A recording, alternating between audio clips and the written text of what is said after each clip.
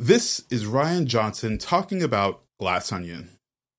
First movie, cozy brown New England sweaters. This movie, we got the blues and yellows of summer in Greece with beautiful swimwear. And so instantly we know this is a whole new deal. And I wanted to establish really clearly for the audience right off the bat, we're going to have them be totally new deals every single time. And for me, this goes back to the original source of inspiration for all of this, which is my love of Agatha Christie's work and her books. She was coming into each one with a totally different conceptual approach, and she was trying twists and turns and narrative gambits, and she was subverting the tropes of the genre from the very start.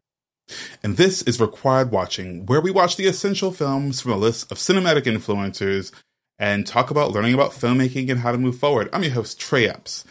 And this movie stars Edward Norton, Kate Hudson, Kathryn Hahn, Janelle Monáe, Daniel Craig, Dave Bautista, Hugh Grant. It has a lot of people in it. And this movie is about Benoit Blanc, who travels to Greece for his latest case.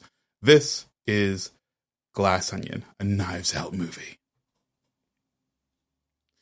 All right, as I mentioned, this is written and directed by Rian Johnson, and we're talking about Knives Out. I was going to say Glass Out, but anyways. Listen, I love Rian Johnson, and I love Daniel Craig, and I think they both get a lot of slack for different reasons, but I love them because they take really big swings on things that they're passionate about. You can't hate a creative who's willing to risk it all for their craft, and I think both Daniel Craig and Rian Johnson do that over and over again.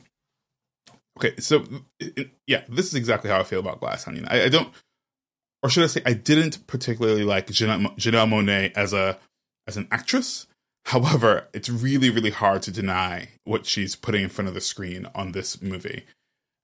And you know what? I'll be honest. Even people like Dave Bautista shocked me a bit. I'm not a huge follower of Dave Bautista's work as a whole. I know he recently criticized his work in of the Galaxy, or at least his character in Guardians of the Galaxy, and said he didn't want to, he didn't want that or Drax to be his legacy. And I think I have a lot of mixed emotions about that because, that's like Daniel Craig saying that he doesn't want James Bond to be his legacy. It will be a part of his legacy. It's what he does. It's what you do after that. It's what you do before that. Is how you build yourself up as an actor. So I hope he does get more chances to shine. And to be truthful, I think Janelle Monáe should have more chances to flex her acting range. I think her previous films left me annoyed with her, to be perfectly honest. However, I think she can act. I just don't know if she actually had the roles or the films to be able to get as deep as she was in this film.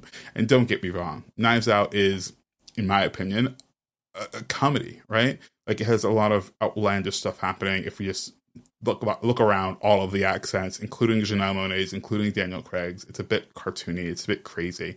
But I think that's what we expect, and that's what we love. And Rian Johnson taking this Agatha Christie, murder mystery into the 21st century is honestly quite fantastic to be a part of. Whether or not you think it holds up to the last Knives Out movie is completely up to you.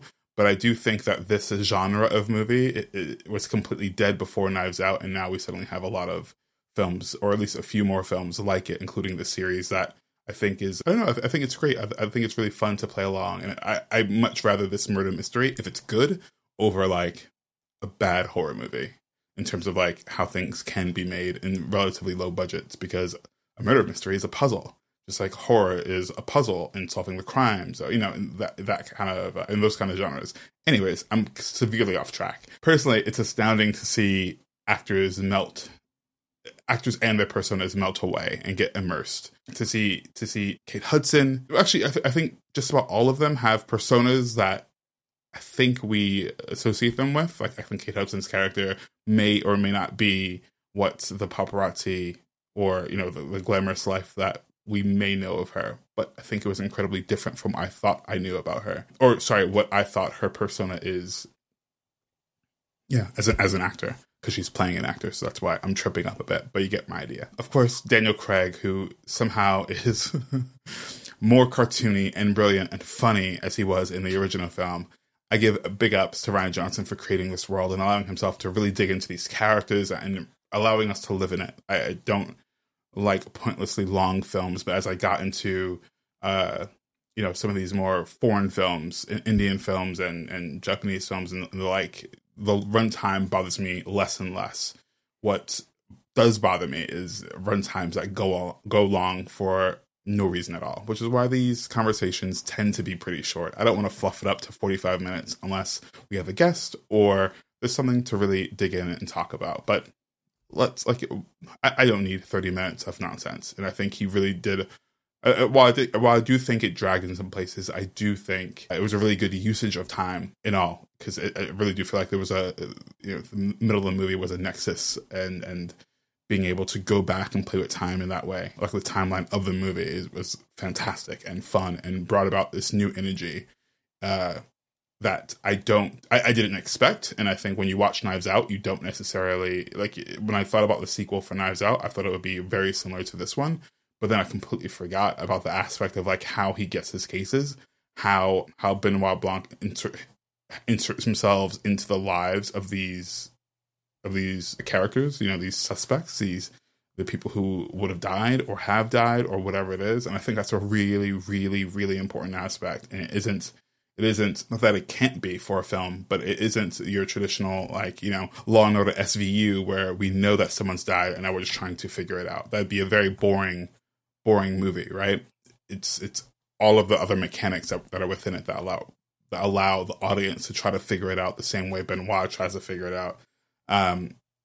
Which is, again, super unique to this film and not so much the original Knives Out. But I'm excited to see what he does with his new show. I forget what it's called, but I forget what it's called. Actually, let's look it up on my computer.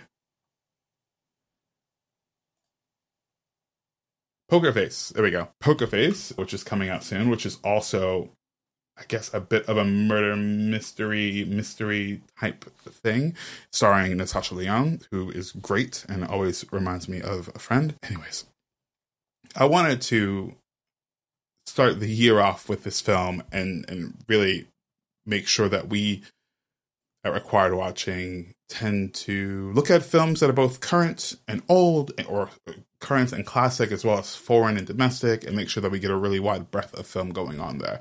With a new year swinging around, it's Oscar season, which is, it'd be ignorant of us to not acknowledge, and I don't think we have very often, but we're in the middle of it right now. So I thought, why not take a look at some of the films that are at least contenders for the Oscars this year in one way, shape, or form. So listen, it's going to be a funky good time here at Required Watching. As always, please let me know what it is that you think I should review next. I'll add it to my list, and we'll get it done eventually. This is a film community, so it's really important, and I've been really, really grateful to have you guys on this journey with us, because it's fun. It's fun to watch movies and talk about movies. So please leave comments. Please follow us on social media, and let's keep the conversation going.